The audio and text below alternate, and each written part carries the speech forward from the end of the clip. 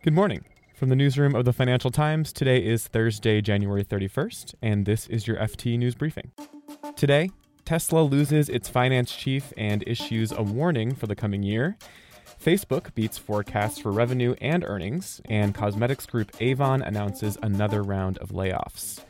Then the FT's markets commentator Michael McKenzie gives us the big takeaways from the Federal Reserve's first policy-setting meeting of 2019. I'm Eric Krupke, and here's the news you need to start your day.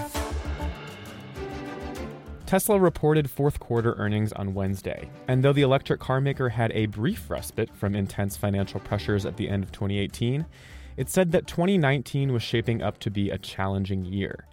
Tesla managed to overcome some of its production challenges with the all-important Model 3, but said it expected a lag in shipping the car to customers in Europe and China for the first time. Tesla said that lag will hit sales for the current quarter. Tesla also said that it was able to improve the amount of available cash it has on hand, which initially soothed investors' worries about the company's ability to repay its debt. Tesla shares climbed in after-hours trading as high as 4%, only to fall more than 4.5% during a call with analysts. Thank you very much for your questions, and Elon would like to have some closing remarks. To the surprise of many listening, CEO Elon Musk ended the call with an announcement. He said that Chief Finance Officer Deepak Ahuja would be leaving the company. So Deepak is going to be retiring again. There is no good time to make this change. We felt still this was a good time. It's a new chapter, new year. Tesla has had 2 great quarters of profitability, cash flow. It's on a really solid foundation. Mr. Ahuja's departure adds to an exodus at Tesla's senior ranks and a 7% cut in the company's workforce, which Mr. Musk announced earlier this month. Thank you. Good afternoon, and welcome to Facebook's fourth quarter 2018 earnings conference call. Facebook also reported earnings after the bell on Wednesday. The social network topped forecasts for both revenues and earnings. We had a strong fourth quarter and a good end to the year. That's Chief Operating Officer Sheryl Sandberg. Facebook has been grappling with concerns over privacy and security of their users' data after revelations that political consulting firm Cambridge Analytica had harvested Facebook users' data without their permission. And on Wednesday, Apple shut down all of Facebook's internal apps after it found that a Facebook market research app that was supposed to only be offered to Facebook's employees was being offered more widely. But Facebook founder Mark Zuckerberg tried to soothe over any privacy concerns. But we've fundamentally changed how we run this company. We've changed how we build services to focus more on preventing harm. We've invested billions of dollars in security, which has affected our profitability. Shares in Facebook jumped nearly 12% in after-hours trading. Hi, I'm Alistair Gray in New York. It's bad news overnight for employees at Avon Products, a London-based beauty company. About 2,300 jobs are to be cut. It's the latest round of redundancies at the company, which cut 8% of its workforce last year. This time it's even more, it's 10%.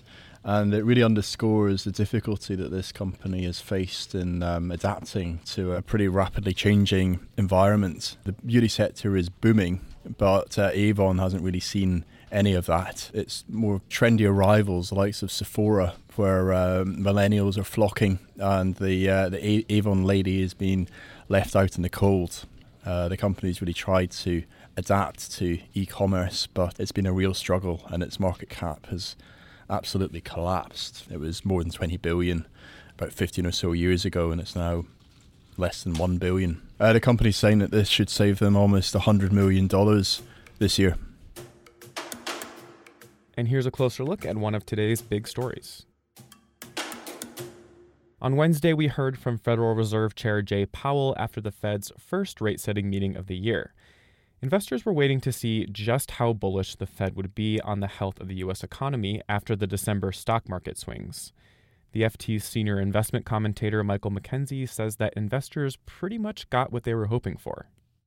Well, investors were expecting and hoping for a dovish Fed, and they certainly got that. Good afternoon, everyone, and welcome. The Fed Reserve statement and Jay Powell's press conference really told us a couple of clear things, namely that the Fed has really moved to a neutral stance on interest rates. In light of global economic and financial developments and muted inflation pressures, the committee will be patient as it determines what future adjustments to the target range for the federal funds rate may be appropriate. But it also flagged that they were considering ending the reduction of their balance sheet earlier than anticipated. This decision will likely be part of a plan for gradually reaching our ultimate balance sheet goals while minimizing risks to achieving our dual mandate objectives and avoiding unnecessary market disruption. So can you summarize for us what exactly did the Fed decide on Wednesday? Well, the Fed decided to remove the December policy reference to further rate increases and just replace that with a term of patience. Effectively, the Fed's telling us that they are now on hold. Now, we were primed to hear this in the Fed statement, so that they delivered on that, which was something that the markets wanted to see. But the big change, of course, was the reference, and it was a second statement that the Fed released today, saying that they would consider slowing the pace of shrinking its balance sheet. This has been in play and talked about for some weeks now, and the fact that the Fed put out a separate statement and actually said they would consider looking to stop the shrinkage of the balance sheet was a big deal for market. And is that what the market wanted to hear? That's certainly what the market wants to hear. We saw technology shares really assume leadership, which was a kind of strategy, the sort of big momentum type trading we saw that dominated the S&P and Wall Street last year up until October, when markets started cracking. But I think an important point to remember here is that this week we've got China and the US sitting in Washington discussing trade. We have yet to see the details of China's stimulus efforts. We don't know what's going to happen with Brexit. We have a slowing Eurozone economy. The Italian budget fight hasn't gone away. There are plenty of risks out there, and this is what Chairman Powell was talking about today. He talked about a lot of cross-currents. Growth has slowed in some major foreign economies, particularly China and Europe. There is elevated uncertainty around several unresolved government policy issues, including Brexit, ongoing trade negotiations, and the effects from the partial government shutdown in the United States. So it won't take much to get markets suddenly back in the sort of the gloom and doom camp again. But for now, you've got a Federal Reserve that's sort of in their corner. You can read more on all of these stories at FT.com. Today we'll be following day 2 of the latest round of trade talks in Washington. China's Vice Premier Liu He is due to wrap up negotiations with U.S. officials today. This has been your daily FT News Briefing. Make sure you check back tomorrow for all the latest business news.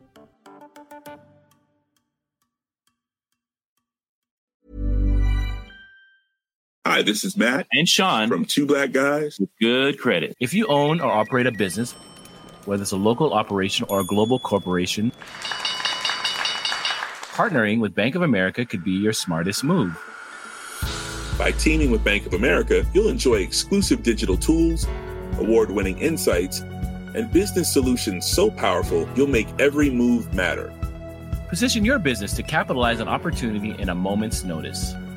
Visit bankofamerica.com/bankingforbusiness to learn more. What would you like the power to do? Bank of America, N.A., copyright 2024.